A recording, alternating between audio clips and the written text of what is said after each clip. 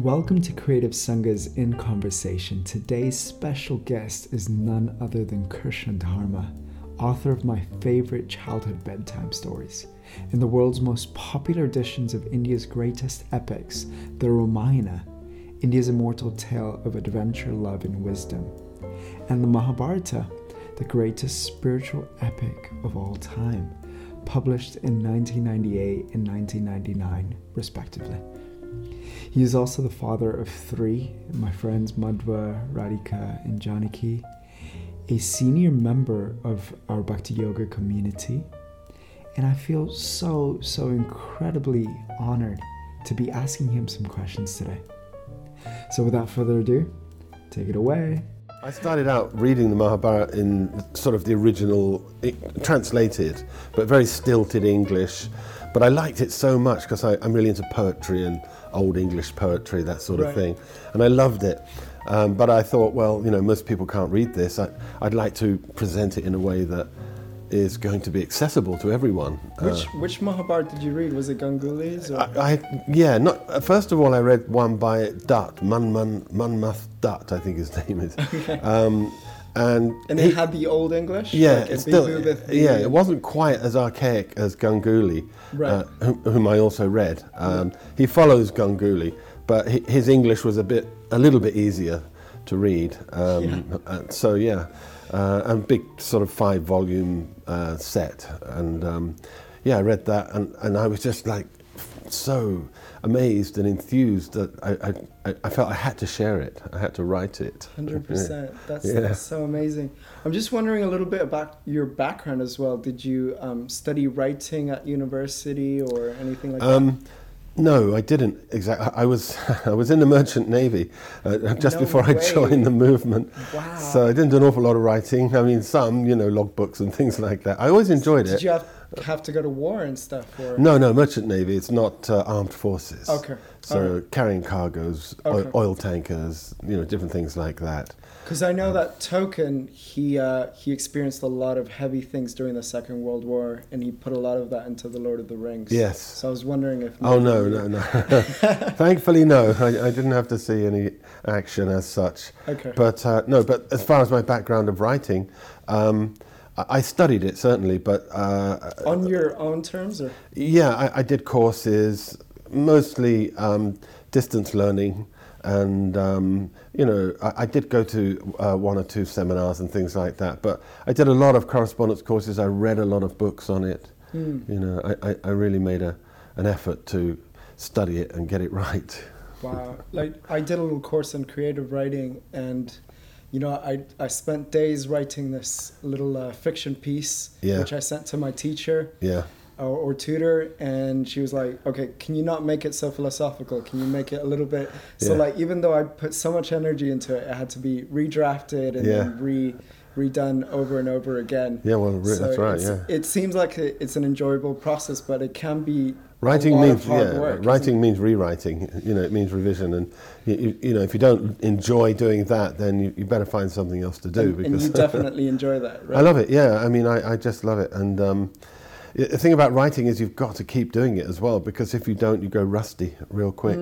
And you've got to read as well. This is one of the problems, that finding the time. You have to read a lot of books and keep yourself apprised of current styles, because they change. Right. Writing styles change. If you read like Jane Austen or something, Charles Dickens, no one reads that kind of thing now unless they're forced to at college or something. Right. So it's they different might be more now. familiar with the Harry Potter books. Yeah, exactly. Yeah, Harry Potter and whatever's going on now, that kind of thing. I was never a big reader actually until I read the Harry Potter, because my mother had to have surgery. Right. And I had to live in a hospital for a month. Oh, yeah. And I was like, how am I going to go through that experience? Like, my friends won't be there, nothing like that. Right. So I just took all 6 Harry Potter books and read them in 1 month. Well done. And that's where my love for reading came about. Oh, that's great. Yeah. So, that's good, because, I read a bit of Harry Potter. I was never a huge fan, but my kids loved it. They devoured all of them, and my wife.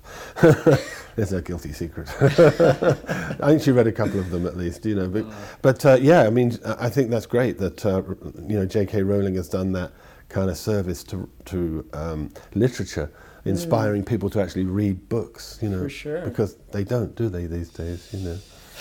My generation are not into reading, but we'll get about that in a moment. I'm wondering, like, when I was reading the Harry Potter, like, even though I lived in Mayapur, which is a beautiful place, I didn't always like my surroundings. You know, there was a lot of challenges, there was a lot of people getting sick, and so to me, immersing myself in a different reality was always so super amazing, and I could experience a sense of happiness in that. And what I'm wondering is, you know, Harry Potter's nice, it's a fictional book, but wouldn't it be nice for people to get to read actual history, actual things that happened, which are, you know, even more exciting than Harry Potter? Exactly. No offense to the fans, I'm a huge fan. Yeah. But I would love people to read the Mahabharata, which you've spent so much time on. Could you, you know, give them a little inspiration to read it? Sure. Why should they read it? Well, actually, you're right. It's not fiction. It's not mythology. It's history. In fact, the word Mahabharata means the greater earth, and it basically means the history of the greater earth, and that means the entire earth planet, basically. And it even goes beyond that, a bit, you know, to other realms that we're not so familiar with these days. But it's very wonderful. I mean, it contains all the elements of a modern novel. In fact, the Mahabharata itself says that whatever you'll find elsewhere, you'll find in the Mahabharata. And if it's not in the Mahabharata, you won't find it anywhere else. You know, so the classic storyline of conflict, of hero, protagonist, and, you know, the anti-hero, you know, all the different archetypes are there, the different characters, and it just unfolds. It's kind of like Lord of the Rings, but for me it has much more depth and substance because it carries a spiritual message as well. Yeah. It isn't just a story. It's relevant for our situation. Yeah, it's instructive because, as you know, it's got the Bhagavad Gita in there as one of the chapters, and that's probably one of the most important spiritual treatises ever compiled and written. You know, so that it really focuses on that. The whole Mahabharata kind of culminates in that the story is sort of building up to that, which is a very profound spiritual instruction to help us navigate through the difficulties of life. You know, because the characters in the Mahabharata are doing that all the time. They're facing all kinds of challenges and challenges that we may never have to deal with. We may not. They're so great. Yeah, huge challenges. Yeah, but we of course have our own challenges, which to us are huge as well. Yeah. You know, you may not be like Arjuna, you know, having to kill your beloved teacher and, you know, your relatives and things. But so the Mahabharata is like a manual, and the Bhagavad Gita a manual for dealing with life, as well as being an astounding story. Yeah. So, yeah. One thing I was wondering, we hear how all of the Vedas are contained within the Mahabharata, at least the essential teachings. I'm wondering if that's only true to the full version of the Mahabharata, the 100,000 verses, or can all of those teachings be found in your abridged version as well? Yeah, it's a good question. In my abridged version, well, I think, you know, they're there in the Bhagavad Gita because that's a very succinct presentation of spiritual truths. Yeah. And I think all the essence of the Vedas is definitely there in the Gita. But I kind of compressed that in my book as well, although I did try to retain the key messages. So I'd say, yes, the key messages of the Vedas, the essential messages of the Vedas, they can be boiled down to a very small content, like the Srimad Bhagavatam is another famous literature, which I'm currently working on as well. Yeah. And that can be, you know, that's actually 12 cantos. It's a very large work, but it can be reduced down to 4 verses. You know, just 4 verses contain the essential message of the entire work. Wow. So, you know, it's incredible. Yeah, how much you can compress it. They're called sutras in Sanskrit. Right, yeah. Compressing, you know, containing a lot of knowledge in a small amount of words, you know. Yeah, it's incredible. Wow. So let's pull out the actual book over here. Yeah. So we've got for everyone watching, we've got the Mahabharata here. What is it said? Retold by Krishna Dharma. Yes. So when I look at this book, which is, let's see how many pages we have here. Well, that's about 900 and something. 900 and something pages. It can seem a little bit daunting, especially for my generation who don't read so much. Do you have an audio version of this? There's an audio version of this, and yeah, all my books, gradually we're working through them. The Ramayan's available, other books are available. But yeah, the Mahabharata is 45 hours of audio. That's incredible. I definitely, for me, because I grew up in a Gurukul system in India, Yeah. we always heard more than we read, trying to keep in touch with what they did in previous ages. Yeah. So we, Bhaktivedanta Purna Swami would read to us the Ganguly Mahabharata. Right. And when I wanted to go through it again, even though I have a hard copy, it just kind of sat on my shelf and collected dust for many years until I found the audiobook version. So I was lucky to go through the entire Ramayana just in time for Ram's birthday. Oh yeah. And now I'm halfway through the Mahabharata. Great. And it's just great because I do a lot of driving. Yeah. So just turn that on, even if there's traffic on the way to Luton. Yeah. There's a car accident, you have to wait for half an hour. I actually feel excited about that accident because now I get to hear the Mahabharata. Yeah. Yeah. So tell us a little bit about that process and why you decided to make an audio version. Yeah, okay. Well, the Mahabharata was the first one we thought, okay, let's do this as an audio, because I know that it's the big thing now, and as you say, a lot of people don't have time to read and pick up a big book like that, and you can't carry it with you on your way to work or something, can you? Or to the beach, it's a huge book. It's not going to work, Yeah. But there is a Kindle version. There's a Kindle. Yeah, but there's a Kindle version, of course. Yeah, you can always read that. But but audio is also even better because, as you say, you can do other things. You can drive, you can commute, and work, cook and whatever. But we started doing. My wife actually started to record it, and she was doing a pretty good job. She's very good. But then all of a sudden, one day I was just browsing the internet, looking for, pirated copies of my books, which I do from time to time because they are out there, see if I can find. And I found my Mahabharata fully recorded on YouTube, to my amazement. Incredible. Someone had done it. Someone had undertaken this. Someone just took the Mahabharata, recorded it. The whole thing and put it on YouTube. Wow. So I managed to track down the person and... And it turned out to be not so bad, right? It was not so bad. No, that's right. It's the current it's the one we're version. using. Yeah. I contacted that person and made an arrangement with him, and now we're using that. Yeah, so that's pretty amazing. But it shocked me at first. I thought, that sounds very familiar. Well, that's mine. It's a Mahabharata. Did it say Mahabharata by Krishna It did say Dharma? Krishna Dharma, Okay, yeah. But when I first heard it, I just heard it, and then I looked at it and I realised, yeah, it is mine. So. Wow, that's really incredible. But since it led to something. Yeah, but since then, I recorded the Ramayana myself. Yeah, let's bring out the book over here. And that was got the Ramayana here for got a shiny the cover. audience. Yeah. So tell us the difference between the Mahabharata and the Ramayana. Like if someone wants to start off with one of these books, which one should they read first? And Sure. Well, to be honest, I wrote the Ramayana first because I read that first. I read the Gita Press edition, 3 big, thick books. And I can't remember why I read it. I just came across them somewhere and I thought, let me read it. But then again, same thing, I thought, wow, this is amazing. Let me try and write that and present it as a novel. And the Ramayana is really very devotional. It's focused entirely upon the central character of Ram, a divine incarnation. Yeah. And the Mahabharata contains a lot more peripheral stories, intrigue and romance, conflict. I think that's why I find the Mahabharata a little bit more relatable. Yes, for most people it will be. I mean, I actually love the cartoon Ramayana.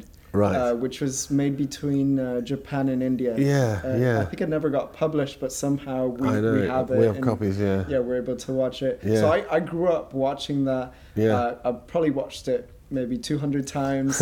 I absolutely love it. Yeah. And when I heard the audiobook version of your Ramayana, I was quite intrigued to the differences between the cartoon and the book, and I thought it was actually quite a heavy story.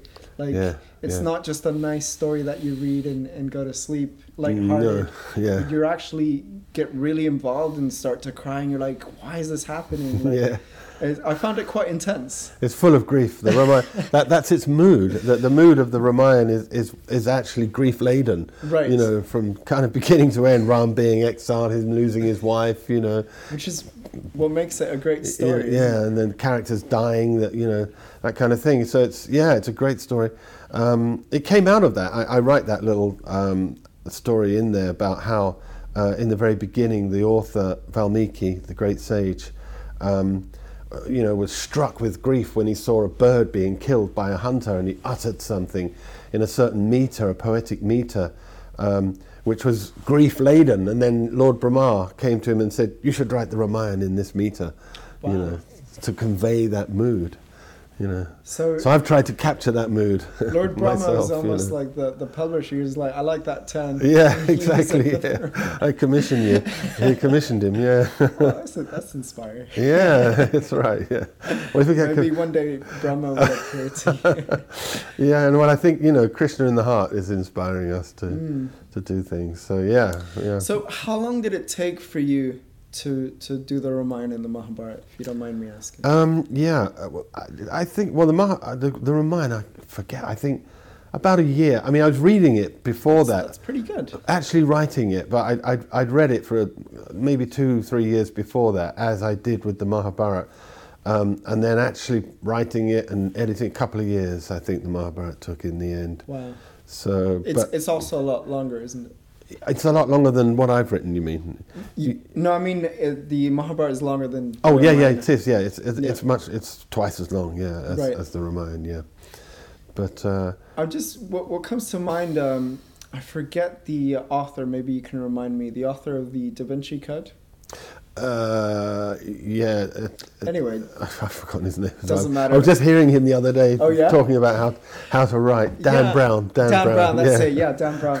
I was watching an interview with him maybe last year, and he was talking about, which I found really interesting in accordance with some of the spiritual practices that we have from the Gita. He wakes up at 1 a.m. every day when he's writing. Yeah. And take a bath, maybe do a little exercise. Yeah. And he feels that that's the best time to write because it's kind of the mode of goodness. Yeah. There's no phone calls, no emails, no texts coming in, family disturbing. Yeah. And he does his writing until breakfast, and then he gets on with life. I'm wondering if you had a similar approach or... Oh yeah, absolutely. I mean, that's exactly what I did for the Mahabharata and the Ramayana. It was because my kids were young. I wrote them in 98, 99, 2000, 2001. Was that in Manchester, by the way? I was in Manchester, running a little centre there. And so I'd have to do it then before the kids woke up and had to get them ready to go to school, make breakfast and all that stuff, and then run them to school.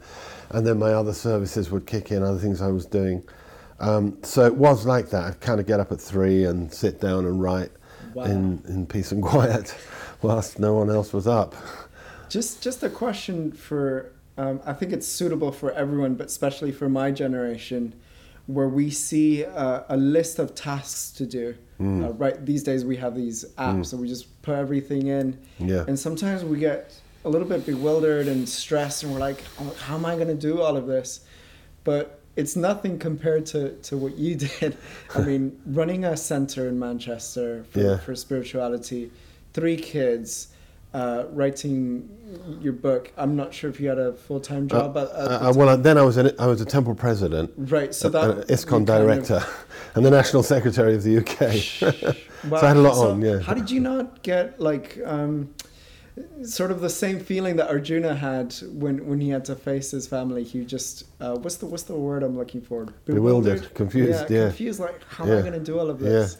Yeah. How does that? I think. I mean, I did go through those sorts of times, but then you realise, you have to focus on mission. You have to be mission driven. You have to understand, what do I really want to do? What's the best contribution I can make? And I don't know if you've heard this analogy, but if you've got a jar and you've got like a bunch of rocks, a bunch of pebbles, a bunch of sand, and some water. And you want to put them in the jar. So if you put in the water first, you're not going to get anything else in. Right. If you put in the pebbles or the sand, you'll never get the rocks in. So the rocks represent the most important things that you're trying to accomplish with your life. So you put those in the jar first. And then that's the things that you would do first. So you first have to do some inner work, and what do I really want to do? Who am I? Not who am I spiritually, but materially speaking, what is my nature? My nature, my bhava. So those and other very important things may be there. You may have a family. So you have to prioritize your relationships, your family, your spiritual life is at the top, and then other things coming after that, your health. So these are the rocks, and then your mission, that's a rock. So they all go into the jar, and then less important things can be done after that. But if you don't have that focus, if you don't have that mission, then you'll get caught up in the thick of thin things. I read this book by a person called Stephen Covey. Okay. And he had this saying, don't get caught up in the thick of thin things. Things that aren't that important. 7 Habits of Highly Effective People, which I found a very useful book, actually. Yeah. Mukunda Maharaj gave me a copy of it once. Oh, wow. I was friendly with him for some time, and one day he came in and said, "Here, read this. I think you'll find it helpful." And I did. It was good. Wow. Yeah. It's about focusing. That's fascinating. Yeah. Okay, so if we prioritize things, then we'll be able to get things done. If we have a goal but we're not fixed upon it, we may just spend the whole day on Instagram. You get splayed out. Yeah, that's right. You can just get That's what happens to even myself. It's so easy, especially now. There's so many distractions. Yeah. It's a real problem. Fully agree. Yeah. What should we talk about next? Well, I had a question. You mentioned a word. We were talking about understanding our nature and our purpose in life. Yeah. You mentioned a word, bhava. Yeah. Understanding our bhava. What does that mean? Yeah. Well, swabhava is my specific inclination, my particular nature. Because what often happens in life is we get sucked into other people's priorities. Quite often your parents, you should be something, make something of your life, be a lawyer, be a whatever.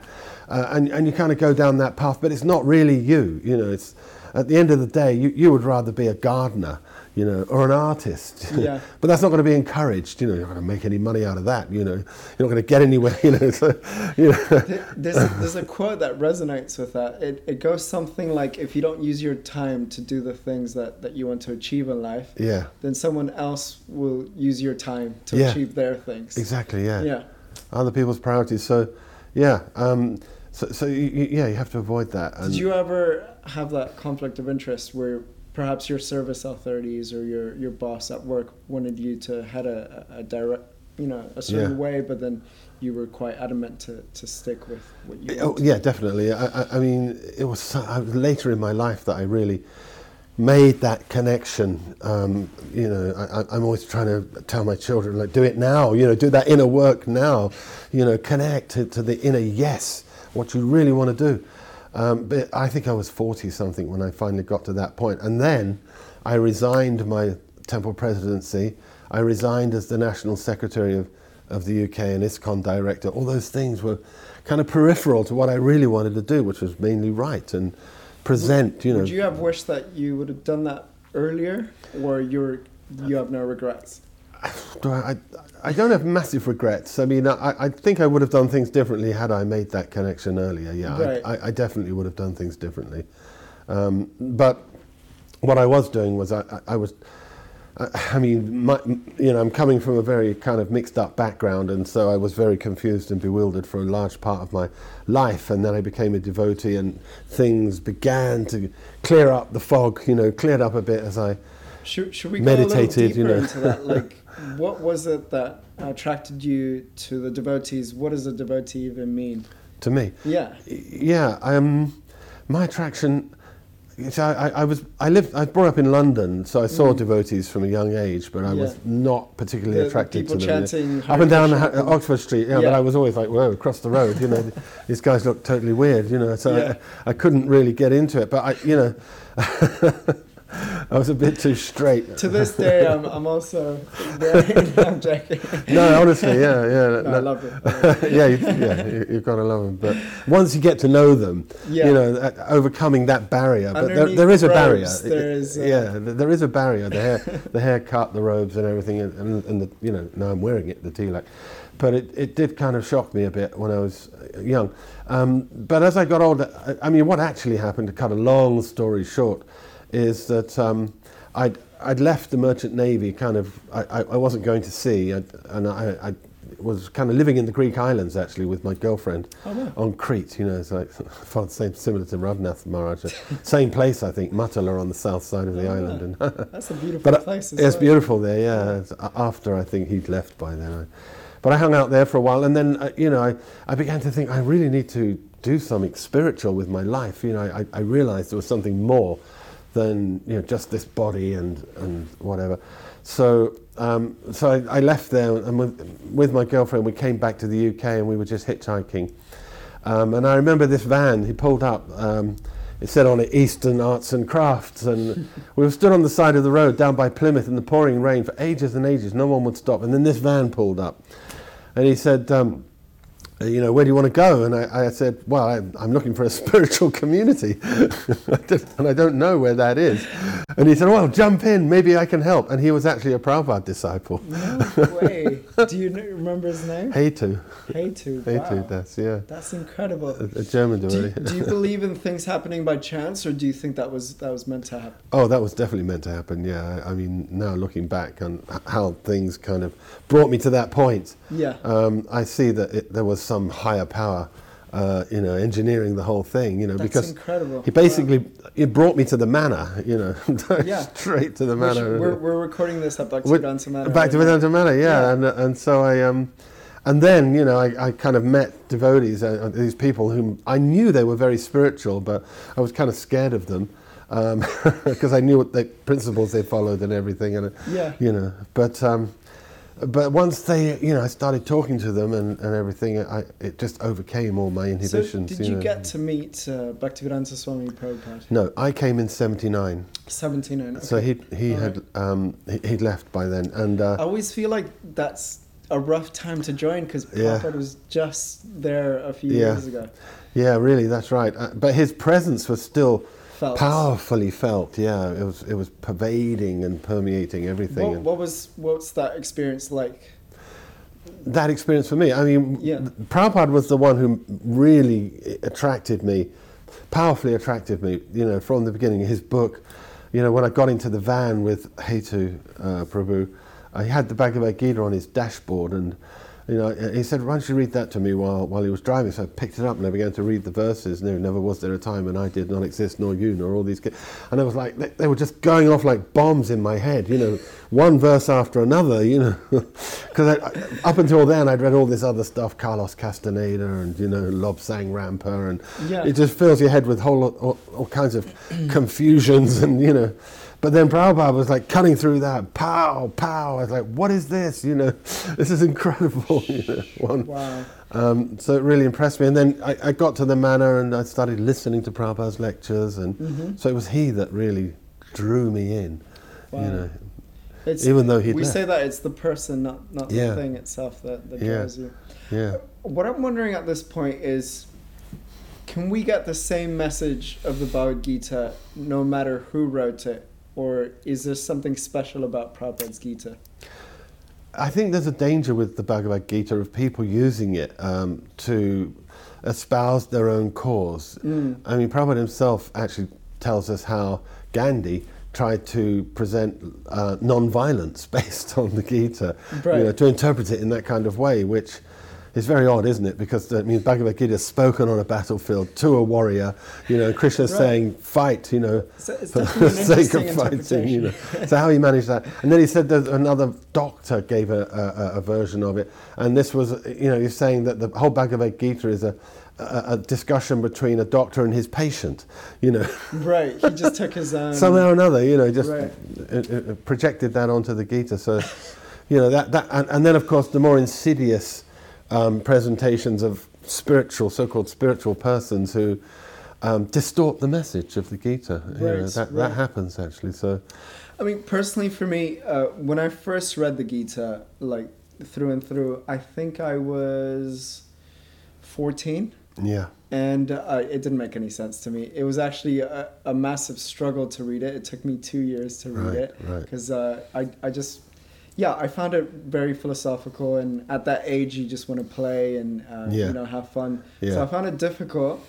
And then it wasn't until I read some other versions of the Gita by Prabhupada's disciples. I read Rancher Prime's talks between the soul and God. Yeah. I read a comprehensive guide to the Bhagavad Gita by Hridayananda Goswami. Yeah. Garuda. Yeah, there's a few other versions that are in line with Prabhupada's teachings that make it a little bit more digestible for. And then I went back to Prabhupada's Gita, and I was like, oh, that's what Prabhupada was talking about. Now, having understood different perspectives and different. Different outlooks of the Gita. Yeah, that's true. Yeah. Gita can be a little difficult, for some people to read. I mean, especially someone getting it cold and not familiar with the concepts and, the whole kind of philosophy that it's presenting is very difficult for people to get into initially. Yeah. I find one thing that really does help, even as devotees, a lot of devotees find it difficult to pick up Prabhupada's books and read them. Yeah. But when we discuss them together, one thing that really does help, I find, is discussing them together. Sitting down, reading a passage, and then saying what you understand it to be saying, and doing that with someone else, getting them to reflect that back, and then they do that, and then discussing, does that make sense to me? Do I have any doubts or confusions? Why is Prabhupada saying that? Why is, what does he want me to do as a result of reading this, Right. So what's its meaning to me, Obviously Prabhupada's writing his books with something in mind, so to try and get to that.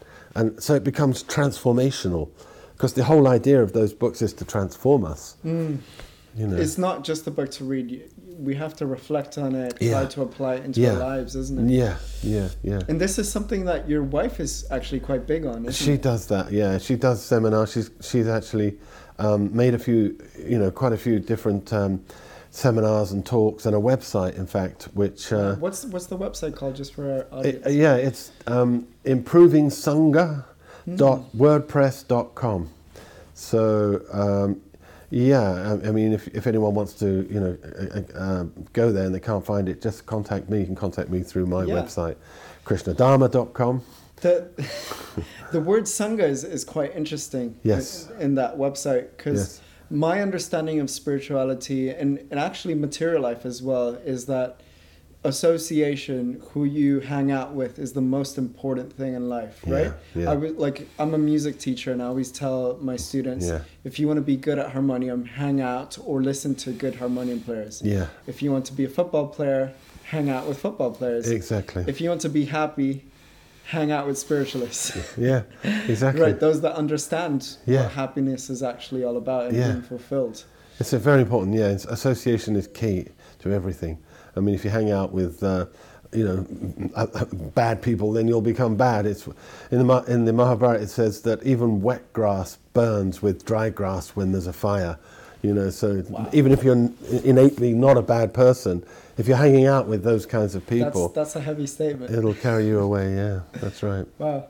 So, do you think by reading these different books that you've kindly reiterated, we can associate directly with people like Yudhishthira Maharaj, Arjuna, and gain some of their qualities? Absolutely. That's the whole point, You can associate with great sages, great devotees, kings, emperors, gods, God himself, they're all there. It's so amazing how you've written the Mahabharata, because I really get immersed into the story. Especially because I like film and I like to watch different movies and become that character to some degree. So sometimes I'll even feel the same anger that Bhima has, and I'll be like, no, calm down. But then when Narada Muni speaks, and then he's got his certain wisdom, then I'm like, oh yes, I need to behave in a certain way. Focus on that, So I wanted to change the conversation a little bit now, just for parents out there that might be watching this. Right.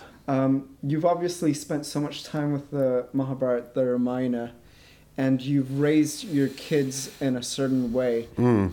How much influence from these books and the culture and the philosophy of the Vedas has gone into raising your kids? Well, I think we tried our best to apply the values, the principles, the philosophy espoused in these books.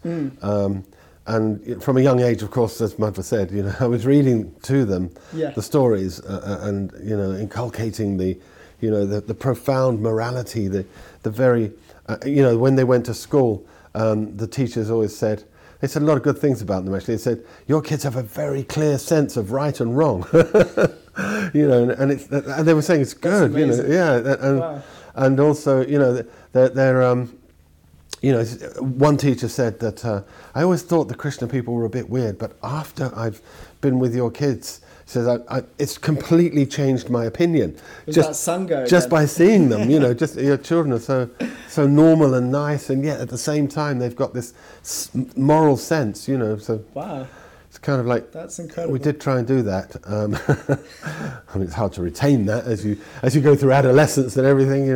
For sure. Face the challenges that everyone faces, but I think personally, like for me, one of the reasons why I think I'm still practicing spirituality is because my mother, she never pushed anything on me. She never forced me to do anything. Yeah. And she kind of like just presented it on a plate, and it was my choice.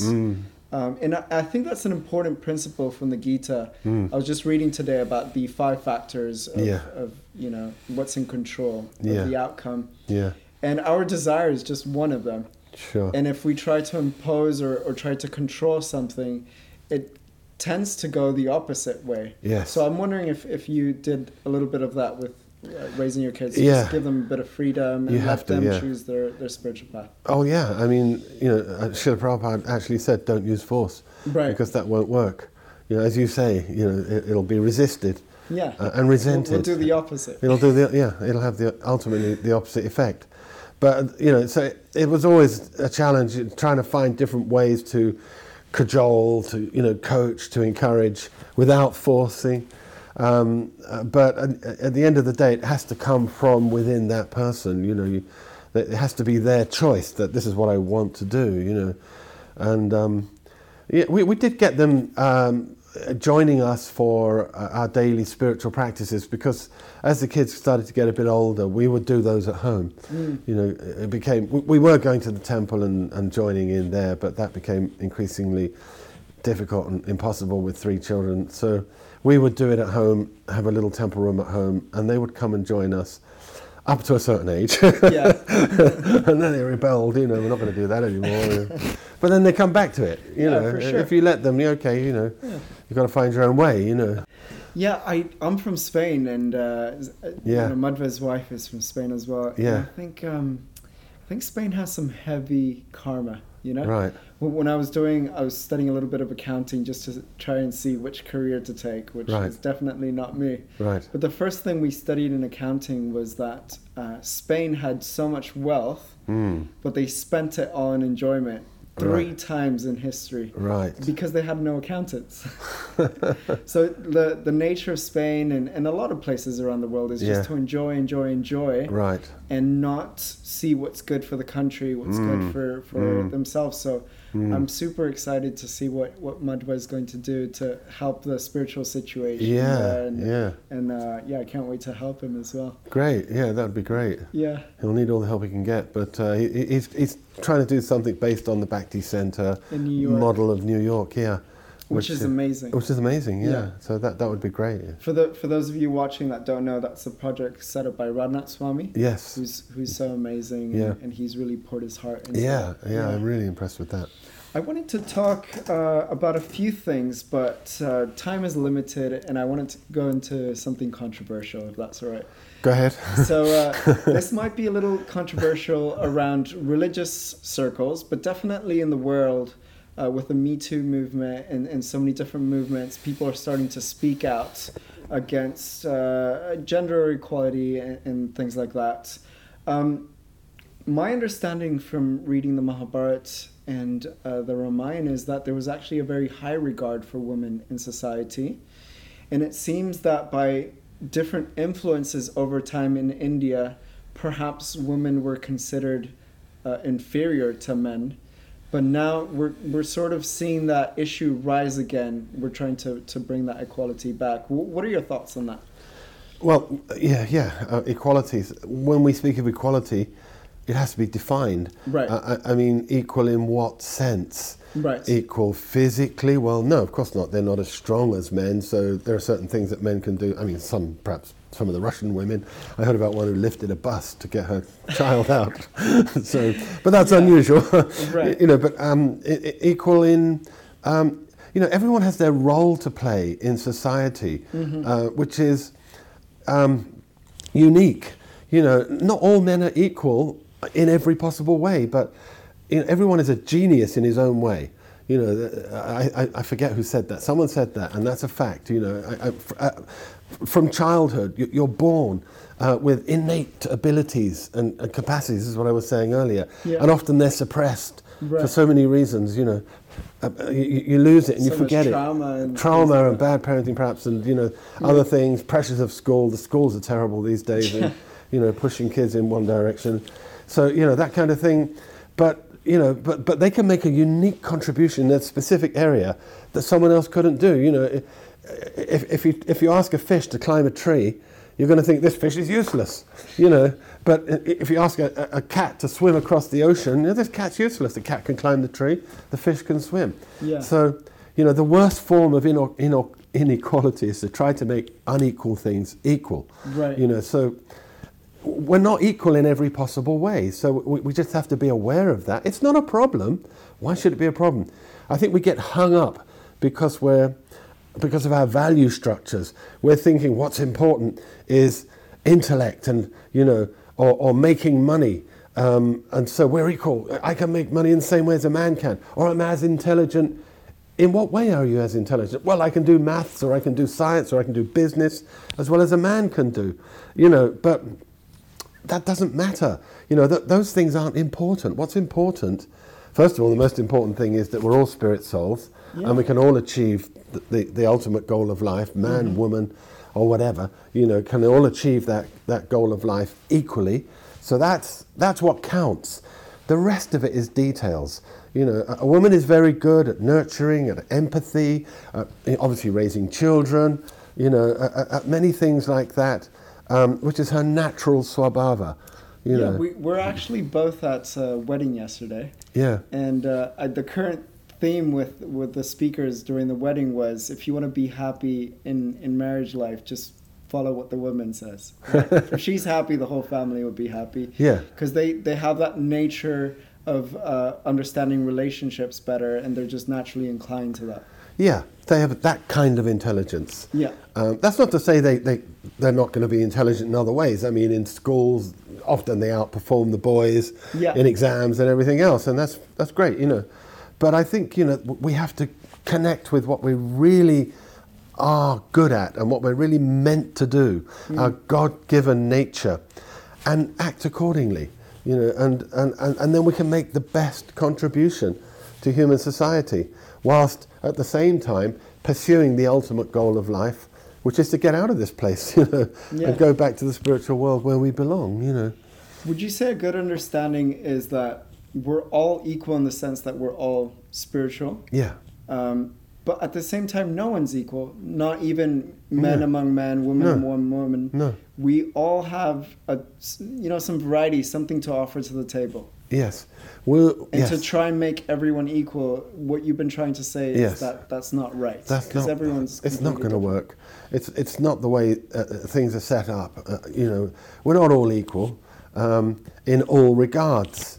But we don't have to feel inferior because I'm a working class man who sweeps the streets, and here's a lawyer, barrister in a court. He's not inferior to him. On what basis are you going to say that? Yeah. He's earning more money. Okay, so what? As you've just said, he's a spiritual person, part of God, and so is that the barrister. And as it happens, in the next life, the roles could be reversed. It's because we're not. The body is not eternal. The body dies. We take another body. Bhagavad Gita explains it very clearly. So why are you getting so carried away on these external designations and making such a big thing out of it? Right. 5 minutes. We're here for 5 minutes. In this body, and then we're gone. So why are you so bothered about that? Focus on what actually matters. But do what you want to do. Do what you're best at doing. You'll feel fulfilled, and happy. It's not like, women may feel hard done by because they've been inculcated with this value structure that they should be big earners, big achievers, big this, big that. And I can do it as good as the men. But, if that was like, forget that. That's not what's important. What's important is do what you want to do. Who really are you? What is it that really is your yes? What will fulfill you? What will fulfill you? Yeah, and do that. And I think with women, it's the nurturing things that are generally more their nature. Not always. These days, it's not always like that. I understand that. Just from my own experience, obviously it doesn't compare to what some people are experiencing, but when I came into this community here at Bhaktivedanta Manor, everyone's kind of really well off. Most of my friends are in accounting, finance. So I was like, okay, I need to be like them. This is what everyone's doing here. Yeah. Let me do that. Yeah. I started doing a degree in accounting and finance. I got a job in accounting and finance. Right. And I quickly realized that I was not fulfilled. It was definitely not for me. Yeah. And as quickly as I went into it, I got out of there. Yeah. So I fully agree with that. Yeah. And I think this is a good time to talk about your current offering to the world, which is the Srimad Bhagavatam. The Srimad Bhagavatam, and that's volume 1. Volume 1, or the first book is called the Sages of Naimisharanya. And am I correct to understand that the Srimad Bhagavatam is all about understanding, the final test in our life? What should we do to prepare for death, and what happens after death? Is that the purpose of the Bhagavatam? That's how it begins. Yeah, that's really what it's about. Srimad Bhagavatam actually literally translates as the beautiful science of God. Right. But yes, its central frame of the Mahabharata of the Srimad Bhagavatam is a conversation between a king who has 7 days left to live. Only he's been cursed to die within 7 days by a Brahmin, and then he meets this great sage called Shukadeva, and as you say, he asks him that question: what should one do as he's at the threshold of death? And so Shukadeva then speaks this Srimad Bhagavatam. And so that's entirely relevant for everyone, because we're all on the threshold of death. And who can say that they're not on the threshold of death? No one. So therefore we need to understand this science, this beautiful science, and this philosophy. So what I've done here, with my wife actually, this is a joint effort with my wife Chintamani, is take the Srimad Bhagavatam and try to present it in a way which is easy to read, accessible, helps people understand the flow and the meaning, and we're serializing it. That's the first part. So there's going to be more than 12 books, I imagine? There will be, yeah. Currently there's 4, right. And we've got to the end of the 3rd canto. Right. I expect other cantos will have to be divided, because we're trying to keep it into story format. Yes, it's a retelling, something like the Mahabharata. Although Srimad Bhagavatam doesn't lend itself so much to a kind of novelization in the same way that the Mahabharata or even the Ramayana does. It's much more philosophical, long philosophical sections and prayers and things like that. Initially, I've been working on this for nearly 20 years, and it's gone through several incarnations. I completed it And then I wasn't happy, so I started again. That sounds like a James Cameron project. Yeah, it really is, yeah. I mean, I've rewritten it 2 or 3 times, you know. Wow. Because I wasn't happy with it, you know, when I first did it. Yeah. And initially I tried to summarize and, you know, just kind of capture whole chapters in a few paragraphs. And eventually I've come down to like, oh no, I want to present the whole thing, a verse-by-verse rendition, but at the same time dramatizing it. Mm-hmm. And, you know, making it accessible and enjoyable. But it must be more philosophical and slightly more of a challenging read than the Mahabharata, because that's the nature of the original, you know. Mm-hmm. But now, am I correct to understand that you've added a little something to make it easier to understand? Is there a certain perspective that goes along with the books? Or? Yes, I mean, well, what we've done is, you see, the Bhagavatam itself really is, it's like just a few brushstrokes here and there. Right. And the background detail and the context of what's going on is left to your imagination.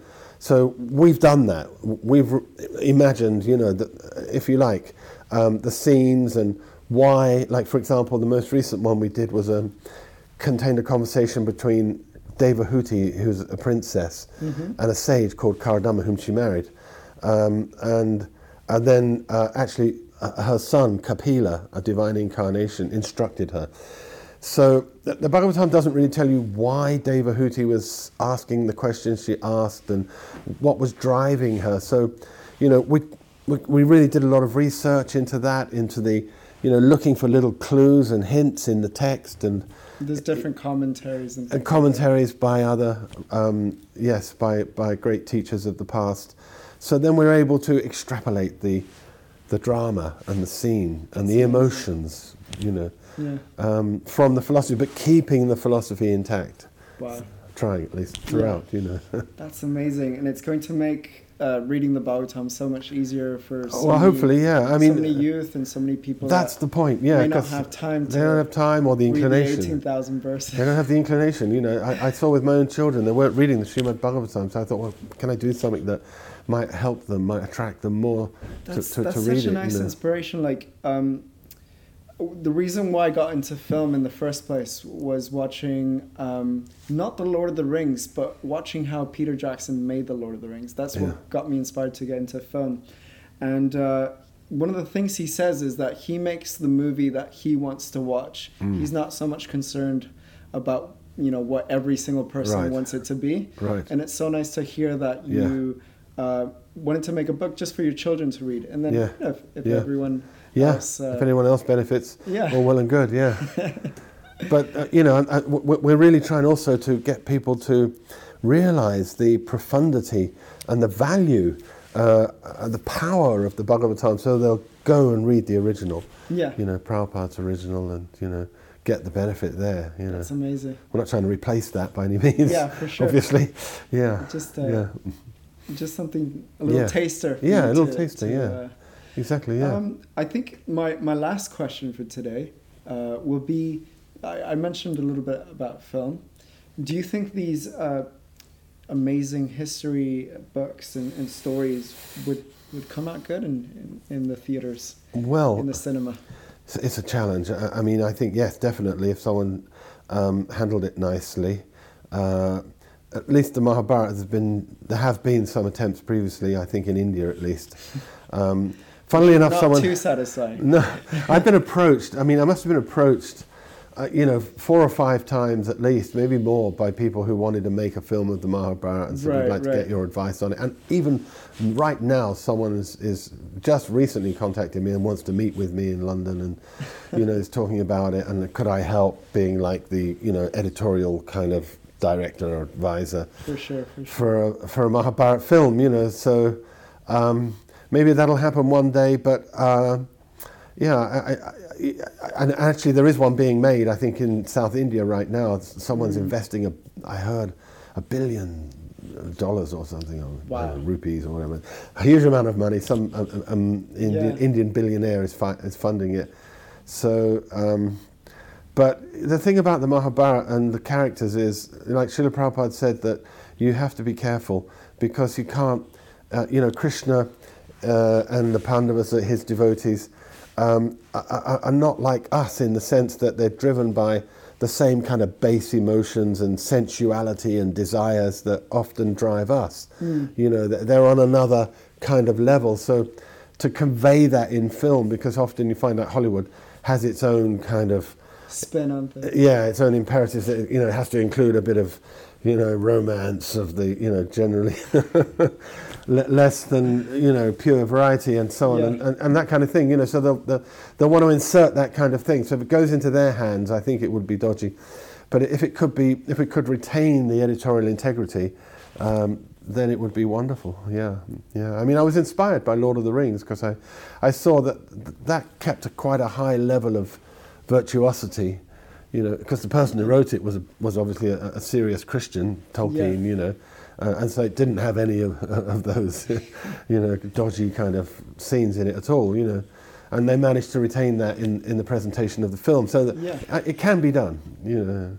I'm super excited about this and see how we can do it. I definitely have a dream that, you know, one day, whether it's myself or someone else, will sort of make maybe, you know, films about specific characters or with similar teachings, and that one day, you know, kids around the world will you know be very familiar with these stories and maybe even play with little Krishna and Arjuna toys. Oh, it'll come, that'll come, so that'll definitely come. Because I love, like, for example, this month has been all about Game of Thrones and the Avengers. It's like the two biggest hits. Right. Both of them have spent $500 million, 10 years of people's times. They've spent a lot, and they've made them pretty well, but it feels like there's something missing. It feels like there's something more to life than just you know, this emotional story. And I believe that the Mahabharata has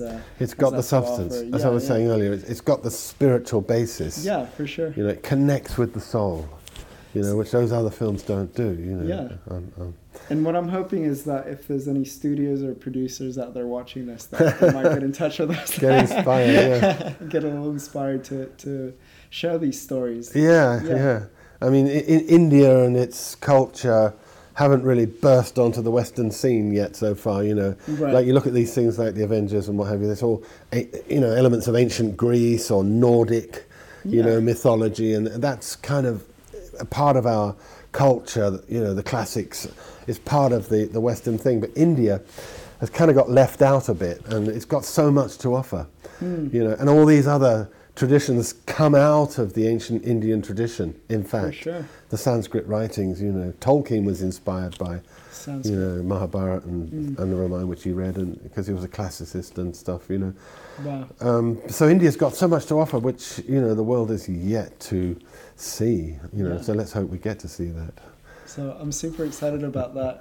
Yeah. And one thing that's been going through my head this whole time is that I've been listening to hours and hours of you reading these audiobooks, and now I'm hearing to that same voice live right now. So I'm super, super grateful that you've been on the show. My pleasure. I hope that the audience finds it useful and meaningful. And so do I. It's called The Inspire Show, so hopefully they feel inspired to read some of these books, to apply some of the teachings in their life. Yeah.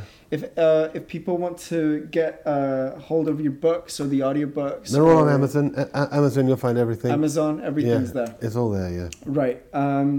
And if someone wants to get in touch with you, is there any way? They can do that through the website. Or is it KrishnaDharma.com? KrishnaDharma.com. I'm on Facebook. There's Krishna Dharma page. It's actually called that, you know, so you can get me through there. It's amazing. I personally follow you on social media. And Twitter, Yeah, and you always have these little wisdom nuggets, which are mostly from the Mahabharata. Yeah, Mahabharata, Ramayana, all different places. Yeah. Do you want to share a quote for today that will stay with everyone? And we'll finish with that. What's the latest one that I put up? I put one up this morning. I think I can't remember what it was.